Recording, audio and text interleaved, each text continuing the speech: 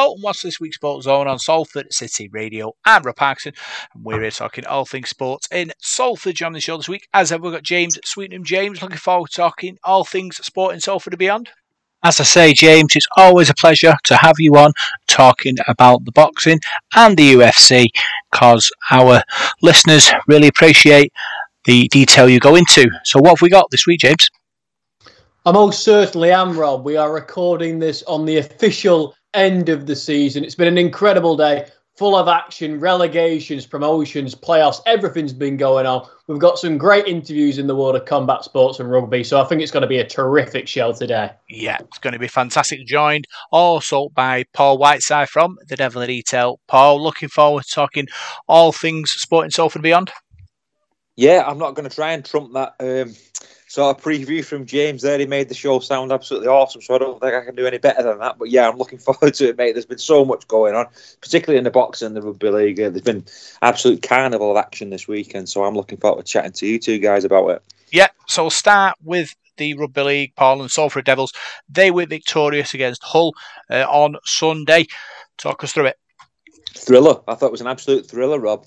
Hull have been much improved the last few weeks, 1-4 on the bounce after a terrible start to the season, and came to Salford with renewed optimism and, an end-to-end game, really, of you score, we score sort of thing. And it was a cracker, real cracking match. And I think Salford let Hull off the hook at times and, tried to play that maverick style that we play, and it kept them in the game. But, a real good game, some excellent tries, and, delighted to get another valuable 2 points that keeps us, towards the top of the table. Yeah.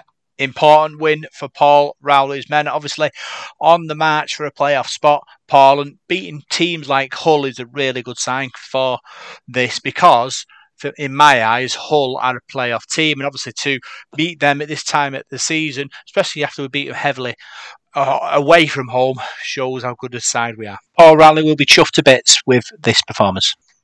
Yeah, we're starting to show some consistency now, Rob, and there's a little gap developing. You've got Huddersfield and Hull and Castleford as well, who are sort of, quite big spenders, really, and have spent a bit of cash, and they're quite, a distance behind us in the table now. So I think Lee Leopards are doing tremendously well, and Salford, we're the two sort of surprise packages of the season, if you like. So it's good to see.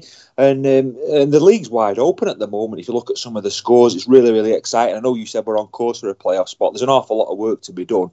There's a lot of games left to be played, a lot of rugby leagues to be played. We've got some tough games coming up, particularly at home. We've got to play the likes of St Helens, Wigan, Warrington. I think we've got Catalans again, or we've got Catalans away. So, yeah, we've got to play all the top sides. So it's going to be really tough for us, but it's exciting, and we're playing a real good brand of rugby league, scoring some good tries and entertaining as well. I thought the game, as I said before, was a thriller on Sunday. Some real top tries, top finishing, and a good performance and well managed by Saul, particularly Mark Sneed towards the end of the game. I thought guided us to victory, really, with that drop goal and the try he scored and his overall contribution.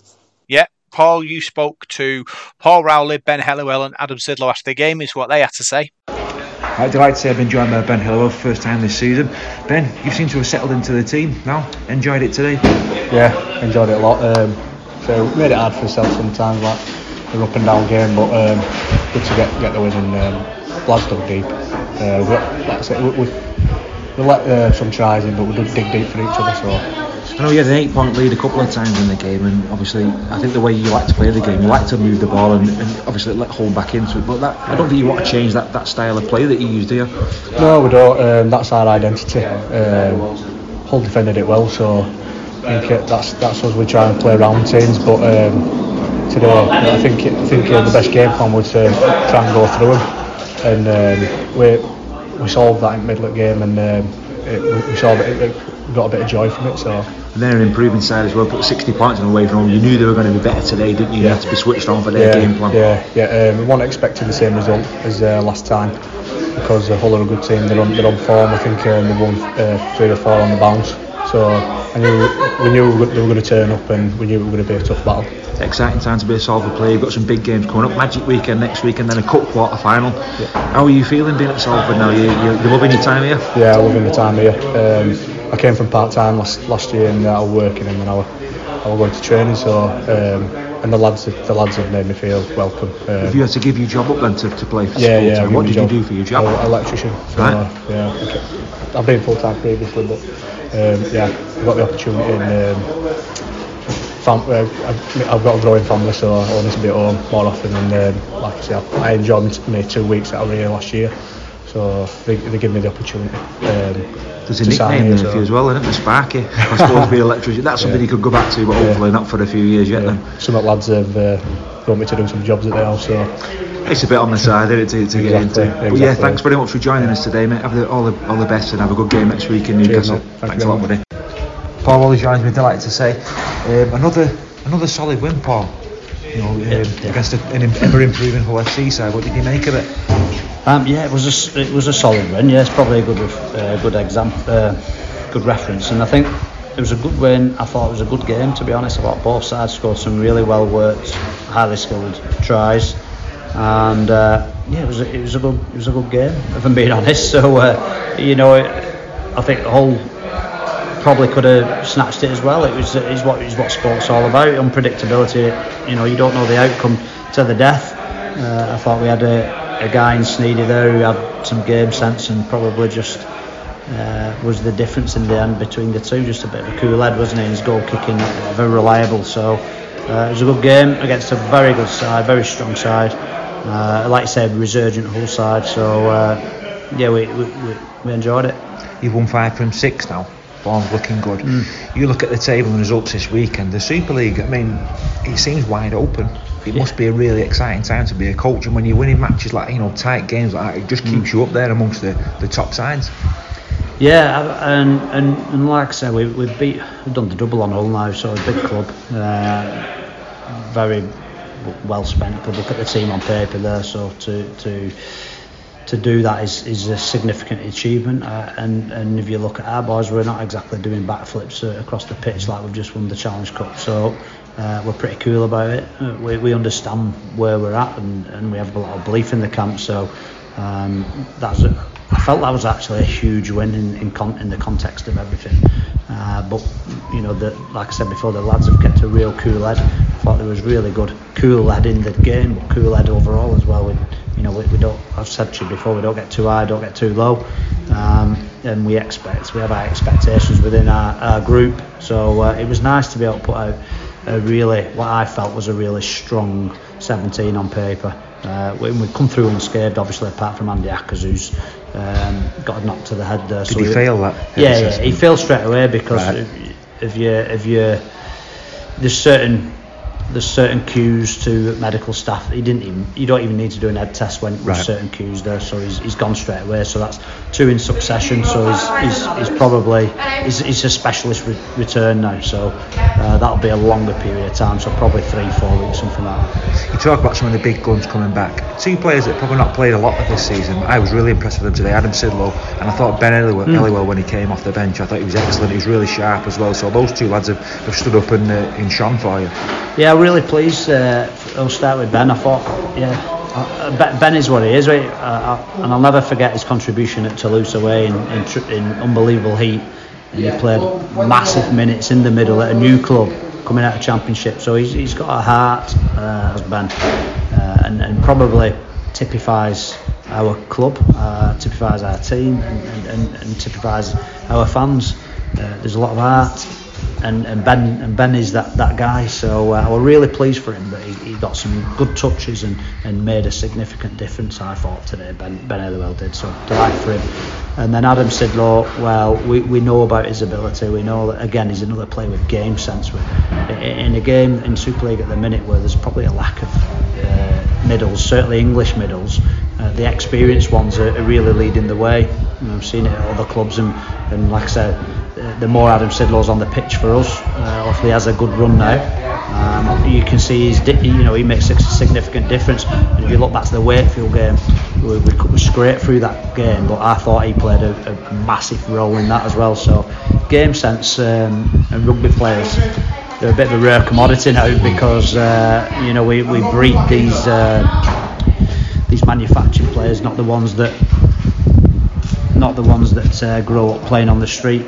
And Ziggy's clearly one of them that grew up playing on the street, and he knows where it's going to bounce, he knows how to slow it down, speed it up, avoid challenges, all that sort of stuff. The stuff that really you don't coach. It's in him because that's what he grew up doing. I think with Ben as well, he's a useful player to have. He was just telling me he's an electrician as well. So if you had him doing any foreigners around your house and that. No, not yet, but I might do actually. So, but Ben, it's just like Ben as well. He started off. I think he was a standoff or a centre, back in the day. He's early in his career, and I do like my players, especially my forwards, who's transitioned. Same with Cal. Cal's gone from centre to back row, because what it provides you with is middles that have got leg speed, game sense, skill.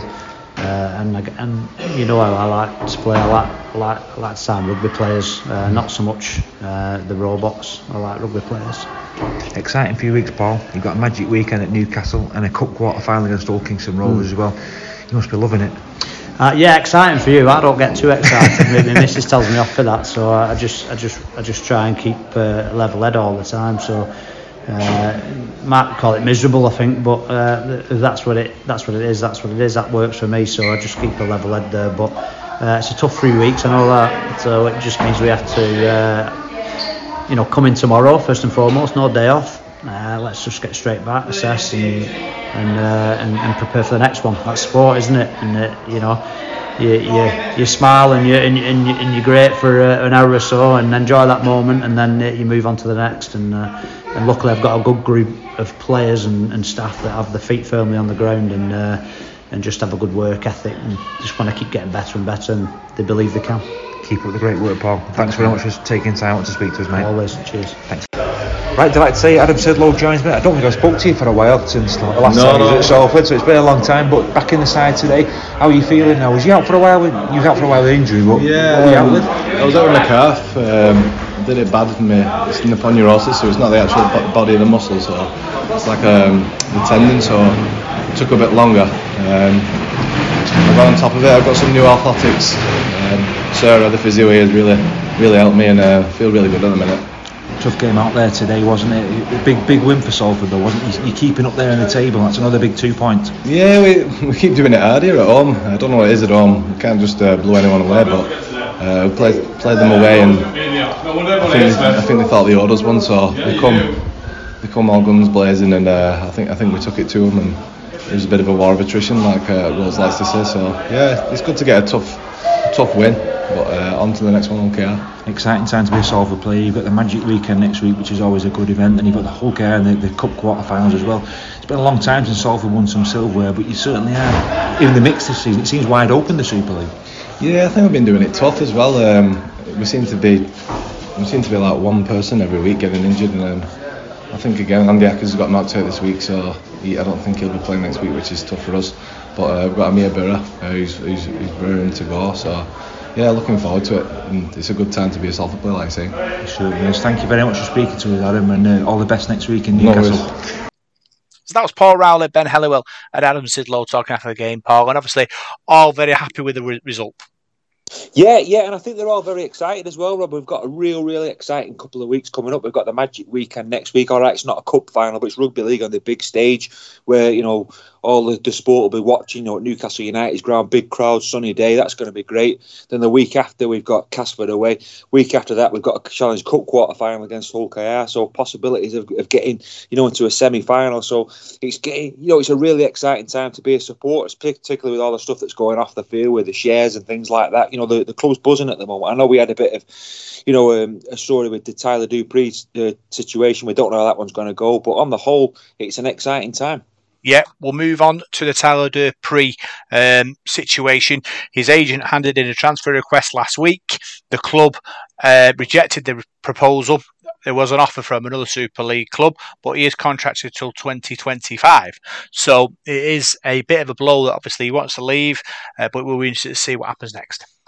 Yeah, I know. I think Paul Rowley was asked about this. I didn't actually hear this conversation, but from all accounts, from the quote I read, he sort of said, if it's football on football terms, he won't be going anywhere. If Paul Rowley's got anything to do with it, because he wants him to stay, obviously. But if it goes to the managing director or whatever, then that's out of his hands, sort of thing. But he sort of said with a glint in his eye, I believe, that wouldn't it be great if he stayed? And I think that's the the sort of attitude that Paul Rowley's got. This sort of, he really believes in Salford, doesn't he? And he's become one of us. One of the supporters really as well. Really the fabric of the club. So I think it'd be great if we could hang on to him. I think it'd be a massive statement to send out to other clubs. But we'll have to watch this space on that one. Obviously, there's a lot of parties involved. Tyler, his agent, 2 clubs, his family. We'll have to see which way it goes. Yeah, historically, Salford have had to sell their better players to keep the club going. Paul King has talked about how the supporters' share scheme is going to be the future of the club, and how the possible departure of Tyler Dupree doesn't affect that side of it. The money is the money from the playing side is totally different to the money from the club side. So it isn't like Salford have to sell to balance the books. No. Well, you get your Sky money, don't you? Which is really ultimately, pays the players. You've got your attendance as well. But at the end of the day, I can see it from Dupree's situation and sort of Paul Rowley's situation. If Tyler Dupree doesn't want to stay at the club and he's put a transfer request in, what's the point in keeping somebody who doesn't want to be there? It's like if you're at your job, you don't want to be there, you're not happy. There's no point, is there? So if he does want to go, then so be it. But if we can keep hold of him, I don't think we're forced to sell him. He's under contract for the next 3 years. So if we can keep hold of him, great. But there's no point in keeping somebody against their will, if you like. So yeah, it just depends. But like I said before, it's an exciting time. We've got a cup quarter final coming up. We've got a chance of getting to Wembley. We've got a chance of getting in the playoffs. So he's got a chance of winning a trophy at Salford. So why wouldn't you want to stay? Yeah, that's the difference. The transitioning from a lower division, lower table club to a club that competes every week in competitions, don't they, Paul? So it will be to see whether Tyler Dupree and his agent decide whether to stay at Salford or go to a bigger club. Obviously, there is rumours for Hull KR, there's rumours for Wigan, so there may be a bidding war which occurs. Yeah, over the last sort of, 3, 4, 5 years, you've probably played some of the best rugby that we've played in the last 40 years, really, haven't we? We've been up there challenging, been to a grand final, got within a whisker of a grand final last season, and got to a Challenge Cup final as well. So, I mean, these are unheard of times, really, for supporters like us who've watched them through the 80s and the 90s, and particularly the early 2000s. So, it's a special time, and let's hope we can kick on. And players like Tyler, they're good players, aren't they? You want to keep hold of them, but if we're forced to sell him, it's not the end of the world, and I'm sure the club will be fine and move forward. But we'll have to see what happens. Yeah, talking about the future of the club, Paul, the supporters' share scheme is going very well, with over £220,000 raised and 845 investors involved. It's great. Obviously, Paul King had a massive meeting last week with the fans to explain the situation, what was going on. It's great. Obviously, he's able to engage with the fans in this way and tell them what's happening. Yeah, it is, and I just wish perhaps some more businesses would get involved in some bigger punches. I mean, it's difficult for your average Joe Blog supporter when they bought a season ticket and things like that. To finance it, it's hard times, isn't it? So it'd be nice if some people with a bit more money would get involved, and people who probably the money isn't as valuable to. But it's been great to see the. What has been invested so far in such a short space of time as well. So it's been tremendous effort, and I'm sure it's something that's going to keep growing and growing. Ultimately, we want to be a community club. Paul King talks about investors wanting to come in, like you said, trying to take the club over themselves, but not being able to, not wanting to when they realise that the stadium isn't part of the club, which is a problem. But Paul King has this idea about the community club feel and how it's going to grow. And I suppose this way is an ideal way for the people of Salford to get involved in such a big scale as a big group of people. Yeah, and I think, for investors and that, I mean, there's not many sporting clubs where you're going to invest money into them and see a return, are you? Most sporting clubs and investors and people who back sporting clubs, they do it for the love of it, and because they want to be a custodian of a club and see the club do well. You don't really do it. It's not like stocks and shares where you're going to buy stuff and then make a load of money from it. I think there might be 1 or 2 clubs like that, perhaps in Premier League football, but as regards rugby league, you're not going to really see a return from it. You're doing it because you love it and you want that team to do well. So yeah, let's hope people keep getting involved, and it's been a very, very positive start so far, though, Rob. The last month or so has been great. Yeah, let's move on to Swinton Lions. They were in action at the Summer Bash this weekend. They went down to defeat against Widnes, 32 points to 6. Obviously, Widnes are a good side, and we're the better team on the day. Yeah, it's been a tough couple of weeks for Swindon, hasn't it? You know, that defeat at Bradford, and Widnes are a bit of a Jekyll and Hyde side, really. On the day, they can be really, really good. They've had some good results this season, and then, you know, their inconsistencies let them down. But, you know, that was a good win for them. Disappointing for Swindon, who were, you know, backs against the wall, really. Now need some good results because some of the sides around them have picked wins up. So it's going to be tough, you know, tough back end to the season. Yeah, got Keighley away next week, so good luck to Lions, good luck to the Reds, and let's hope that both teams can pick up a victory next week. We've got a big interview now. James, tell us who it is. We most certainly have, Rob. He was in the WWE. He competed in the Royal Rumble. He has wrestled all over the world, and now he has turned over to the world of mixed martial arts. He is fighting on Hexagon MMA next weekend in a bullfighting arena in France. It's going to be a pretty special debut in the promotion for him. So without further ado, please welcome Mr. Jack Clathy. So I'm absolutely delighted to be joined by Jack Clathy, former WWE superstar, current MMA fighter. It's fantastic to have you on board. You've got a massive fight coming up, Hexagon MMA, live in France. But before we get on to that, I want to go back a little bit. I want to go right to the start, before you even laced up the gloves. Your earliest memories of watching wrestling, watching MMA. I want to know why you gravitated to combat sports and which athletes, whether it be in wrestling, whether it be in the UFC, really inspired you. I always say that like martial arts began with like two things, which was Bruce Lee and Dragon Ball Z, which was like the main things, honestly, that kind of influenced me. So I did Taekwondo as a kid, very, very young. I did that for probably about 5 or 6 years, and I ended up stopping doing Taekwondo right before I got my black belt as well, which kind of is always one of those things of like, oh, I should go back and just do it again to get my black belt. I stopped it to begin professional wrestling training.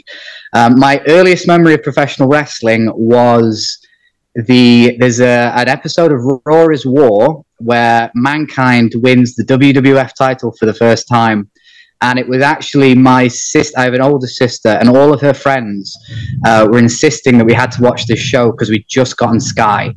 And they were like, oh, you've got to watch this thing, WWF. I remember I watched it, and they were sat with us, and they were explaining all the characters to us. And this is who this guy is, and this guy is this guy. And this guy's called Sexual Chocolate, and this guy's called Gold Dust. And eventually we had Mankind had the main event against The Rock. And then I always remember the glass breaks and Stone Cold Steve Austin comes out, and I have no idea who Stone Cold Steve Austin is, but everyone's cheering. He hits him with a steel chair. He doesn't even hit the stunner. Hits him with a steel chair. 1, 2, 3, and I was like, this is the most amazing thing I've ever seen. So I became really hooked on wrestling around that time. The thing that really got me into combat sports was Kazushi Sakuraba, who was a professional wrestler in Japan. Who was trained by Billy Robinson and Carl Gotch and a couple others. And he transitioned into MMA around the era of Pride. So for me, it was like, oh, wow, there was a pro wrestler who moved into MMA. And for a long time, I was a bit more obsessed with like the Japanese scene than I was the UFC. I was almost reticent to like American MMA. I was very much like Pride, Never Die kind of guy. So yeah, originally Bruce Lee, Dragon Ball Z, then Mankind, then Kazushi Sakuraba, and then couple more years and now we're here. It's mental, isn't it, really, when you talk about Mankind there, him being a fighter who was so iconic for his Royal Rumble where he came in on 3 separate occasions, which I think entertained everyone. And you also made a reference there to Mark Henry, didn't you? So that's pretty mental to think that, you know, one day you were sat there with your sister watching these amazing wrestlers compete in this fantastic thing, and then however many years on, you're in that Royal Rumble, in that event that Mick Foley was so iconic for competing in, and you're going against Mark Henry, and I think he ultimately eliminated you from that event. So it must be pretty crazy for you. Yeah, it was. It's one of those things where you don't really think about it at the time, but afterwards you go, oh yeah, that was quite surreal that I did those things. Like the Mick Foley thing in particular was... I got introduced to WWE as a character through the Cruiserweight Classic, and it was after my first Cruiserweight Classic match had aired that the Mick Foley's Twitter actually tweeted out like, I want you for Raw. And it felt like this really strange full circle moment where, you know, Mick Foley was being the general manager for Raw at the time, and I was like, oh wow, this is really weird. Like my introduction to wrestling was this guy, and now this guy is kind of doing that. Okay, we want you on board, we want you in WWE. So yeah, very, very surreal, but you try not to you try not to take over you at the time. Absolutely. And I know for you, this wasn't something that happened overnight. There was years of graft that went into this on the independent wrestling circuit. You were Jack Totsic, I think, at the time. And to my understanding, you actually moved over to the US, didn't you, to further your training? So actually, I had never wrestled in the US until WWE. I'd flow over to Utah at one point to train with Billy Robinson, who was a British wrestler, and he was a catch wrestler as well. So I flew over there and did some training there. I primarily trained around England, but then I'd lived in Japan for about a year as well.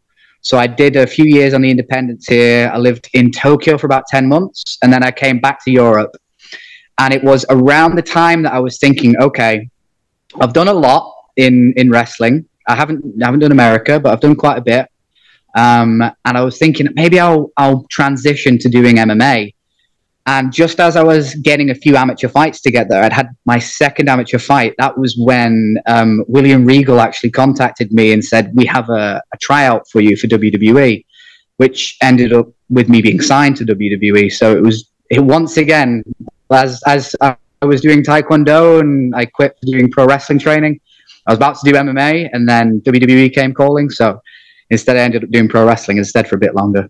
It's amazing, isn't it, how the sport's developing? Obviously, William Regal from Blackpool, we had Wade Barrett from Preston, yourself from the Manchester region, especially in the north of this country. It does seem to be like we seem to have this amazing talent pool coming through.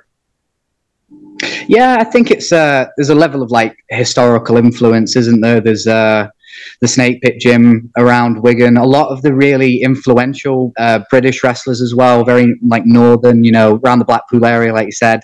And even people, I think George Kidd? I think George Kidd was a Scottish wrestler who he goes very underappreciated in modern day, but I believe a lot of like Johnny Saint and that escapology style that I used quite a bit was influenced off of him. So yeah, it's not sure what the cold is influential about wrestling, but apparently it is. Most certainly. And after you ended up leaving the WWE, was there an overwhelming feeling of, granted, this was an amazing experience, but else is done, I can focus on something that was such a big part of my youth and go down the mixed martial arts route? Yeah, so there was a brief period of time whilst in WWE that Bellator MMA had actually reached out, and we were trying to work out a deal where I could be on 205 Live and then occasionally fight for Bellator. And it was almost about to work out. We were about to announce it. We were about to have our first fight planned, and then the office came back and said, "Hey, we're kind of doing something with the UFC right now, and we can't have you work with our competitor." I was like, "Okay, fair enough."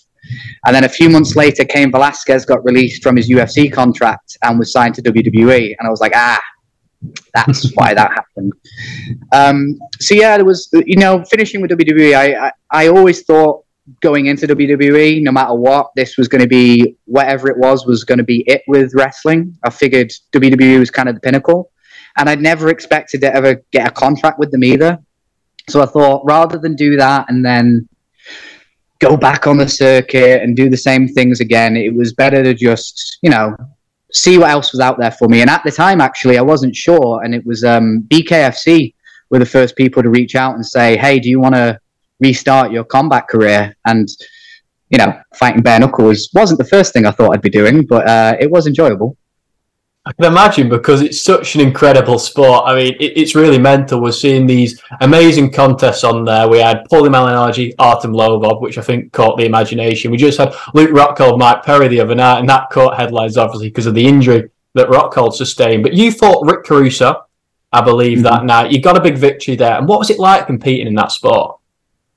Oh, it was very, very bizarre. Like I said, it wasn't the combat sport I thought I'd be competing in. I assumed if I was ever going to do it again, I was probably going to focus more on grappling or move back into MMA. So to have a boxing focused sort of camp was very interesting. And I had a different opponent leading into that fight, and he pulled out literally. I was in Florida, so I'd flown from Manchester to Florida. We were a day or two from making weight, and he just said, "I'm not turning up. You have to get a new opponent."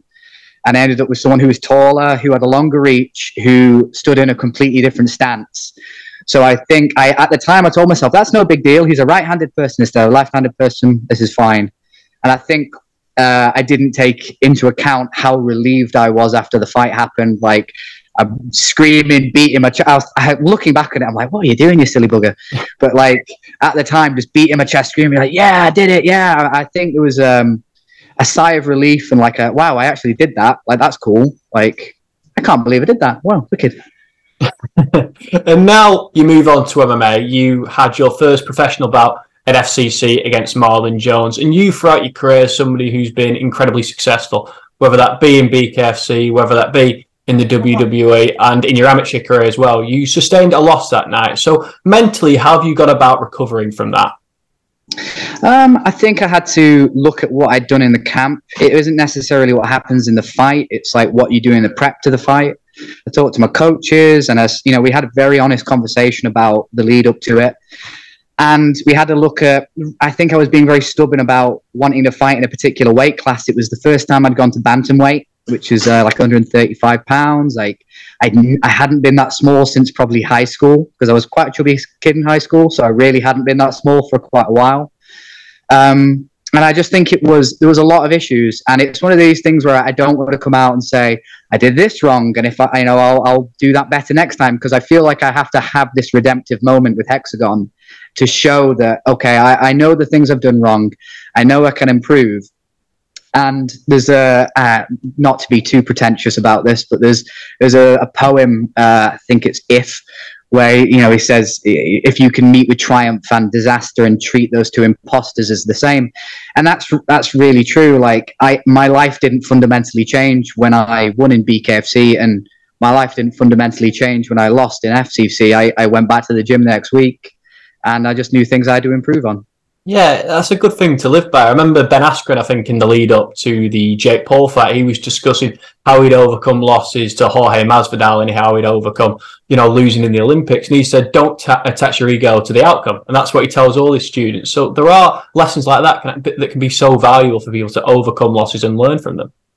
Mm-hmm. Yeah, and I think that's it as well of, if when your ego starts getting involved in something, you're kind of fighting against yourself, and you don't need to be fighting against yourself because there's another human being fighting you most of the time. So you should probably be dealing with them instead of yourself. And that's kind of the thing I like about competition now. It's like the thing I really enjoy about martial arts is the kind of self-actualization part of it, the testing yourself, finding out where your weaknesses are, and then seeing how you can evaluate that and put it in your real life, and then try to be a better person. There's a lot of people who are like champions in different sports who we can all agree are kind of assholes, but there's a lot of people who are really good people because they manage to use sports to improve themselves. And you've got this matchup coming up on Hexagon MMA. Could you tell me how the deal came about and how you feel about going into what is a pretty iconic arena out there in France? It's outdoor, the Arena des Béziers. I think it was used for bullfighting at one point, so it's a pretty iconic location. I did not know it was used for bullfighting. That actually makes me very, very excited, if I'm being honest. It came about simply because they reached out. They asked if I'd be interested in doing it. I'd love to say we met upon a hill during a stormy night and lightning was striking, and there was a mystical thing but it was simply just do you want to reach out and compete? And I said yes, and we talked about maybe doing multiple fights, and we'll figure it out. But for me, I know I have an obstacle to overcome in the sense that I am in a professional league now where everyone has a lot more experience than me. Because of, my amateur career, as it were, getting cut short with professional wrestling, I didn't get all the reps in that I necessarily needed. I'm fighting people who might have fought 10 to 15 times on the amateurs. And the fella I'm fighting has had nearly 30 professional kickboxing fights as well as 3 MMA fights. So, you're looking at someone who potentially has 10 times experience that I do. And that's the thing I have to overcome. I have to try and find a way of using inexperience and using the things I'm good at to try and overcome that. And that's kind of the challenge for me now. Yeah, it's going to be obviously very difficult with him having such a partisan crowd behind him. But obviously in WWE, you went under the name The Gentleman. So this is something you're used to going into enemy territory. Oh yeah, and here's the thing: they're going to lock the cage, and the only other person that's going to affect the outcome is him. Like, you can cheer me, you can boo me, just don't throw things in the cage, and everything else is up to me. Like, I'm not too bothered about boos and cheers at this point. It is literally water off a duck's back, as Jinx Monsoon would say. And I know that Hexagon are planning shows all over the world in the coming years. I spoke to the matchmaker not so long ago. He mentioned Canada, and there was other locations discussed. But they're aiming at doing a show in the UK, possibly in the second half of the year. And off the back of a big win, would that be something that you'd be interested in? Oh, absolutely. Absolutely. Like, not having to travel would be nice, but being able to bring my team fully and potentially even having a couple other of the people I train with fighting on the card with me would be great. Anything to help sort of boost my team would be really, really good. Well, Jack, it's been an absolute pleasure talking to you. It was fantastic to hear all about your wrestling stories, all about the transition to MMA. But before I let you go, is there anything that you would like to add that I perhaps haven't asked you about, and anybody that you'd like to shout out? I'd like to just shout out, obviously, the people I train with here in Fighting Fit Manchester. I'd like to shout out the people in Florida who I trained with and have constantly given me help from the Jungle MMA. And honestly, follow me on social media, buy tickets to the fights, boo me, cheer me, have a good time, and that's really it. Yeah, fascinating interview there, Rob. It was great to hear from him, and we're wishing him all the luck in the world ahead of his massive outing next weekend. But now it's time to discuss everything in the world of boxing, and there's so much going on. There was 3 massive fights on UK soil this week. We had Chris Billam-Smith versus Lawrence Okoli, Lee Wood versus Maurizio Lara, and Michael Conlon challenging for a world title too. And unfortunately, I predicted all 3 of these incorrectly. I've had a pretty shocking week on the prediction front. But Paul, let's bring you in now. Let's talk about these fights. Let's kick it off with the first one. At the Vitality Stadium, Bournemouth, we had Lawrence Okoli, somebody who, while incorporating a pretty ridiculous style, a lot of holding, has been borderline impossible to beat. That was thrown out over the weekend. Chris Billam-Smith producing an incredible performance. 3 knockdowns, 2 points off as well. We'll get to that in more detail. But what a performance from a massive underdog, winning a world title in front of his home fans. Yeah, I think massive credit to Chris Billam-Smith. He's a very likeable character, isn't he? And a very, very good boxer as well. And I think, listening to his trainer, Shane McGuigan, I don't think he's been very well this week. I think he got a bit of a stomach bug off his child. So he probably wasn't 100% for that fight. So I think you've got to give him all the credit in the world for his doggedness and the way he dealt with Okoli. Because like you said, Okoli is very, very, very difficult to fight. He likes to get in your face. He likes to hold. He likes to put his head in. You name it. But I thought Chris Billam-Smith boxed him right, got the angles right where he could. He caught him numerous times, that lovely left hand. And there was a lot of power in that as well. And, you can see by the amount of times that Okoli went on the canvas. So I thought it was a real punch-perfect performance from Chris Billam-Smith. And this propels him now into some super fights. I know Shane McGuigan mentioned one with Canelo. It could be around the corner, but that'd be something. But obviously you've got the rematch as well that we talked about. But it was a very, very enjoyable fight to watch. And he did so well in front of his home fans. Yeah, pretty incredible, Paul. Okoli, again, as we've talked about, has looked incredible throughout his career. Not always for the right reasons, but what went wrong for him on the night? Has his own style played against him, or was Chris Billam-Smith that good? And was the help of Shane McGuigan, who obviously knows Okoli's style and knew the weaknesses, was that the difference? Yeah, well, Shane McGuigan spent a lot of time with Okoli, hasn't before, trained him, he'll have seen him in sparring, he knows how he fights, he knows the game plan, and I think he had a game plan for Chris Billam-Smith. Don't forget, Chris Billam-Smith's got a good reach, he's about 6'5" himself, he's the ideal sort of size, to take Okoli on, and I thought at times he bullied him in that fight. When he did try and hold and grab, he shoved him away, he made that room for himself, made that room for his jab, and that left hand was sweet when it connected, so he's definitely done his homework, Billam-Smith. He's a clever man. He's not stupid, and he knows how to box. And I think rode on by that crowd, that spurred him on even more. But I thought he boxed really, really well, and I think he can box better than that. I think he can be better, but I think he did enough to win that fight. And I know one of the cards was a bit iffy, to say the least, but I think the other 2 judges got it absolutely spot on, and it was a good win. Probably the best win of his career. Most certainly, Paul. You mentioned the card there. I've seen some howlers in my time, but to have a fight a draw when there's been 3 points off 2 points off and 3 knockdowns. That is incredible. Well, yeah, you've got 3 rounds at a 10-8, and then you've got 2 that are knocked down, so 2 knocked off. So that makes... I was trying to do the maths before, so that judge must have saw a Coley win every single other round. And even then, how do you get it a draw? I don't know. It was a very, very strange one, that one. I mean, no, it baffles you, that one. Really does. And now moving on to Manchester, to our home ground. Lee Ward taking on Maurizio Lara for the second time. And the last time these two men fought one another, Wood was on his back, looking up at the stars. He would have had a lot of demons going into this rematch. Yet he's boxed beautifully in front of the Nottingham fans that travelled down to Manchester. He's got his world title back. There's potential a Josh Warrington fight at Nottingham's home ground. He's really achieved a big deal. But aside from that, looking at Maurizio Lara, failed to make weight, didn't look himself. What do we make of the whole thing? I think he was beaten before he went in the ring, James.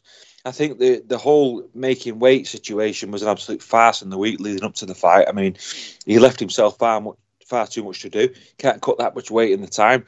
So obviously he wasn't going to be fighting for the title. So to me, that piles the pressure on him, really, because well, it doesn't. But I think it took pressure off Wood because, he knew it was there for him then. And, is Lara going to take this fight serious now? He's not made the weight. And that psychologically probably lifted Wood even more. And he boxed brilliantly as well. But it just makes you wonder whether Lara was that mithered, for want of a better word. But no, I thought Wood was tremendous, and that support he had as well, rode him home. He boxed brilliantly, but the making of the weight, that gave him a massive advantage for me. And now looking over to Ireland, a massive fight in Belfast. The arena, as it always is, a spectacular atmosphere. The Belfast fans turned out, but Michael Conlan on the night, he couldn't get it done. Lopez, a bit too aggressive, hit a little bit too hard, and ultimately there was a degree of a class difference. Michael Conlan tried his very best, but he was having to fight at 1,000,000 miles an hour from word go. Lopez, the last time he fought Josh Warrington, maybe people didn't give him the credit he deserved. Maybe they said that Warrington was over the hill, but I think everybody's taking note of him now. Yeah, and I think rightly so. I don't think Warrington's over the hill whatsoever, and I don't think he was in that fight. I think with Lopez, you've got a very, very special fighter, like you said. I think his aggression and his punch power was just a bit too much for Conlan, and Conlan's a really tough kid. He's a good fighter, and we knew that was going to be a step in class for him, and sometimes that step up, you've just not quite got it. There is levels in boxing. We always talk about that, and I think Lopez is just that level above. And there's no shame in that. You go there and do your best, and you've just got to hold your hands up and say you're beaten by the better fighter. I thought Lopez was tremendous. I thought his speed, his work rate, and that nastiness in his punches was just a bit too much for Conlan, and there was no disgrace in that. Now let's fly over to the other side of the world. Joseph Parker making his Australian debut, winning the Commonwealth title against Fega Diango with a first-round knockout, his first stoppage win in a very long time. So I'd like to get your opinions on that performance, but also on Tyson Fury, who was there ringside and has supposedly been negotiations for big fights in Australia with Dempsey McKean, Gia Pataya, and in the space of this 1 week alone, we're back on the Anthony Joshua hype, trying to potentially get that fight on. Is it getting a bit tiresome with Tyson Fury with all these different negotiations going on now? It just seems really complicated, James, doesn't it? I mean, the fights there for Fury. I mean, the Usyk one, the Joshua one, maybe the Wilder one again. We've seen that many times. You just want things to be made now, don't you? Because there's a danger of him running out of time in his career. He's not getting any younger, so your body's not getting any younger. So you think you want to get these fights done and dusted as quick as you can to sort of maintain your legacy, really. So it does, when you keep getting promised fights and this is going to happen, that's going to happen. I think it sort of turns the fans off sometimes, doesn't it? So, and it becomes a bit of a bore. So yeah, let's hope some of these fights gets made before it's too late. So to turn a negative into a positive, Paul, it's as if you were leading me on to this point, but we've been asking for this for years. Terence Crawford, Errol Spence, undeniably the two best welterweights on the planet. People would argue the two best pound-for-pound fighters on the planet. And I know we have the likes of Usyk and Inoue battling for that crown, but these two men really are special. It's finally happening. It's happening in July in Las Vegas. How are you feeling about this one? Great fight. Great fight. You look at the records of the two fighters. It's sort of, the tail of the tape, if you like.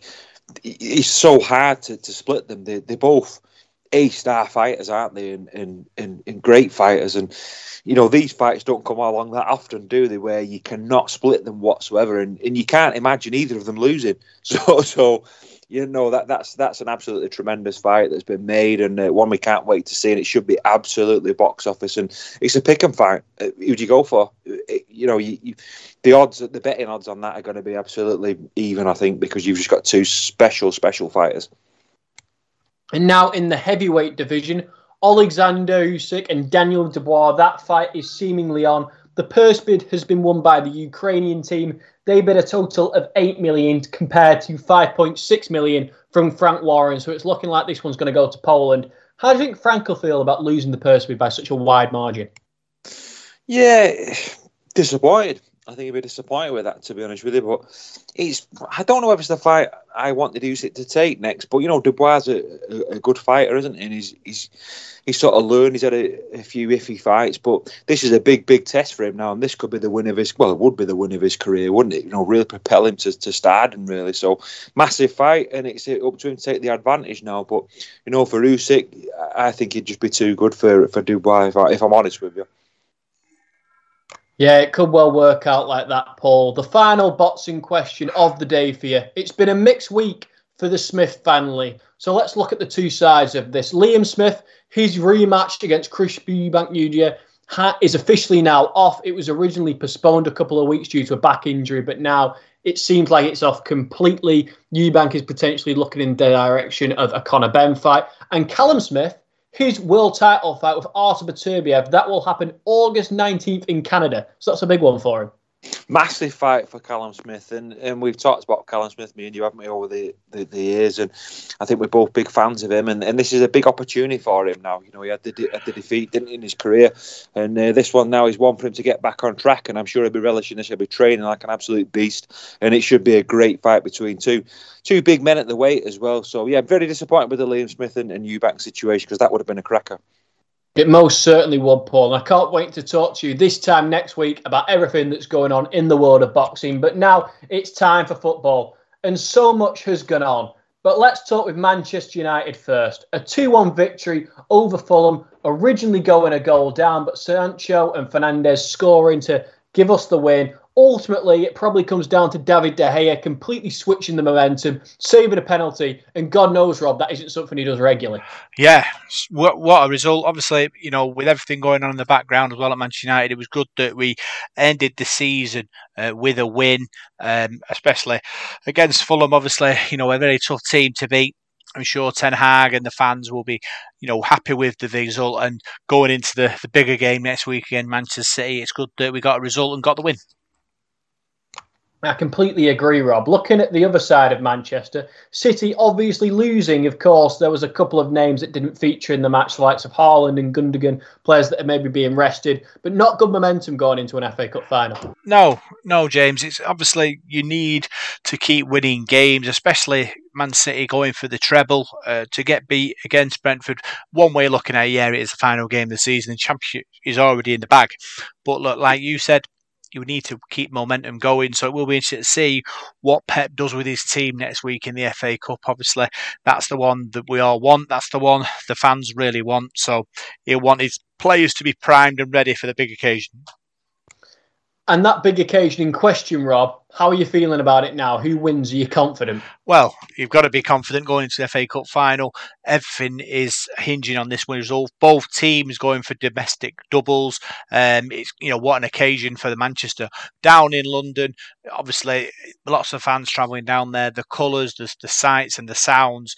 Every Manchester derby is an occasion. So this particular one in an FA Cup final, it's going to be momentous. I'm sure people at home will be tuning in, people abroad, people all over the world will be tuning in for this spectacular event. And I'm confident that obviously Ten Hag will get a result. We've had some real pastings off City in the recent past, but it's a big game and Man United players usually rise to the big occasion, so it'll be interesting to see what happens. It will, and a team that unfortunately weren't able to get it over the line at Wembley is Stockport. 1-1 draw against Carlisle, ultimately losing 5-4 on penalties, and they're going to be bitterly disappointed. Yeah, obviously, going for that double promotion, James, but they've got to be proud of what they've achieved. Obviously, beating Salford in the semi-final, the drama there, unable to do it this time around, but I'm sure they'll be looking towards next season and improving again. And I wish them all the best. Obviously, we're looking at Salford and the way they performed, and they'll be competing again. So it could be a very interesting 2024 season with both of our local sides going for the top spot. Most certainly, Rob. And let's look at some of these other teams. Leeds losing 4-1 against Tottenham. They have been relegated back down to the Championship. Players were singing "You're not fit to wear the shirt" at their lads on the final game of the season. What do you make of that from the fans? Yeah, obviously Leeds United are a massive club in Yorkshire. They are the club, really, let's be fair, in Yorkshire. And for them not to be a Premier League team is nothing short of scandalous. They've had, I think it's 3 managers this season, and not being able to find a way. Big Sam is there. Will he be able to make a difference this, in the off season? Will he be able to get him up? That's the big question. Probably not. We'll have to wait and see. Has he had his time, Big Sam? Has football moved on? But yeah, I expect Leeds to play a certain way, and I'm sure the fans do as well. Will that be the Big Sam way? That's the question. I don't think it will be, but we'll have to wait and see. Yeah, I think he might ride off into the sunset with that 500 grand and just enjoy himself. But looking over to the other team, Tottenham Hotspur, obviously a big win, 4-1. Kane bagging twice. Will they be the final 2 goals he ever scores in a Tottenham shirt? It could be, James, because obviously, he needs to think about his career. He needs to think where he's going to be most successful. There is people who would want to spend big money on Harry Kane.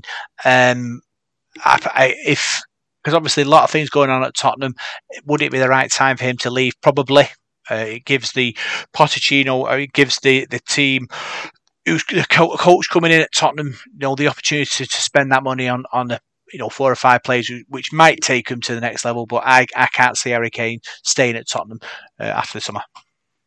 And another of their former strikers, Peter Crouch, he claims nobody wants the Tottenham job. And why can't Spurs attract a big-name coach? Well, that's the problem, James, because obviously they seem to be in this cycle of underachievement, and people think that they should be able to break into that, top 3, top 4 Premier League standing, but every season they don't seem to be able to reach the standard required. Like I say, Harry Kane scores bags full of goals, but they do leak a few as well. So, it's frustrating being a Spurs fan.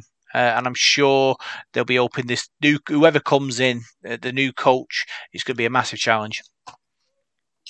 Yeah, completely agree, Rob. It's going to be very tough for them. And let's look at Arsenal's season. At the beginning, you never would have thought they'd finish second. Ultimately, 5 points behind Manchester City. They came up today with a big 5-0 win against Wolves. Xhaka bagging twice, one of them a brace, an excellent goal, possibly his last kick in a Gunners shirt. All in all, how do you reflect on the season for Arsenal, and will the fans be disappointed? I think they'll be chuffed to bits, Jays. I think initially they'll be disappointed, but when the dust settles and they look at what they've achieved, they'll think, yeah, we overachieved this season. Will they get investment again in the off-season to build on this squad that have achieved this second place finish? That's the big question for me. If they can recruit well and bring some players in, strengthen the squad, bring some experience in, they could go again. But we all know what Manchester City are. They're just a juggernaut that wins games. So they'll need to find a way of closing that 5-point gap and passing them. Yeah, Rob, it's going to be interesting to see how this plays out. And now Everton, throughout the season, we thought it was almost definite that they were going to go down. We were talking about how much they were going to struggle in the Championship and how big a financial hit it would be to them. But on deadline day, the final day of the season, they have survived. 1-0 win over Bournemouth. The Toffees are still here. Yeah, Everton fans breathing a huge sigh of relief after last season's heroics as well. And I think they were probably thinking, we're not doing this again. We've had our little flirt with relegation, but here they are again 12 months after. Nothing's happened, nothing's changed. They're still in the same position. huge off-season for Sean Dyche and his men there. Everton are mid-table team. They are a sort of a Tottenham Hotspur kind of way. So it'll be interesting to see if they can get some players together and start going up them leagues. But it costs money. Now they've got the big stadium coming up and investment hopefully coming into the club. So that might change a few things. But yeah, they will be disappointed that they did finish fourth bottom, but the optimism is there to rise next season. And while they'll probably be disappointed all in all with how they've finished, today is a jubilant day for them, but it's not quite as happy for Leicester. A few years ago, they won the Premier League. Now they're heading down to the Championship. A 2-1 win over West Ham, ultimately not enough to save them. Yeah, what a turnaround when you think about it, James. Obviously, the Leicester City, fairy tale Premier League win has obviously gone down on it from that moment to now where they go down, and the fans there will be disappointed. They've been on a bit of a roller coaster. I'm sure they'll be looking at bouncing back, but the way the Premier League is set up, it's one of them where if you don't come back straight away, it becomes more and more difficult. Will Leicester City get back? They've got some good players. It's a matter of holding them players. They need to make sure that they keep them in the squad and bounce back. If they do lose them to other clubs, James, with a minute to go, it could be curtains for them. You never know. It could be, and that would be a shame with how well they've played over the years. But, as they say in romantic films, it's better to have it's something to do with love and never having loved and all that nonsense. But yeah, it's great that they would have won. Oh, that saying will come to me, Rob. Unfortunately, on live radio, it doesn't always. But Leicester, a great side, and I'm suppose they'll be happy that, they had that moment in the Premier League, even if it was ultimately short-lived. Yeah, better to have loved and lost than never to have loved at all, James. That's the one, Rob. That's the one. Bit of culture on the Sportszone, just to tide you over to next week. Don't forget the FA Cup final against Man United and Man City. It's going to be fantastic. James, 10 seconds to go. How do you feel? I think it's going to be great, and it's clear, Rob, that you like the notebook. So thank you for helping me out there. It's going to be amazing. Obviously, we're going to be looking forward to it. We're going to talk about on the Sportszone. Big thanks to tunes this week's Sportszone. I'm Rob Parkinson, and we'll see you next week for more Salford Sporting Chat.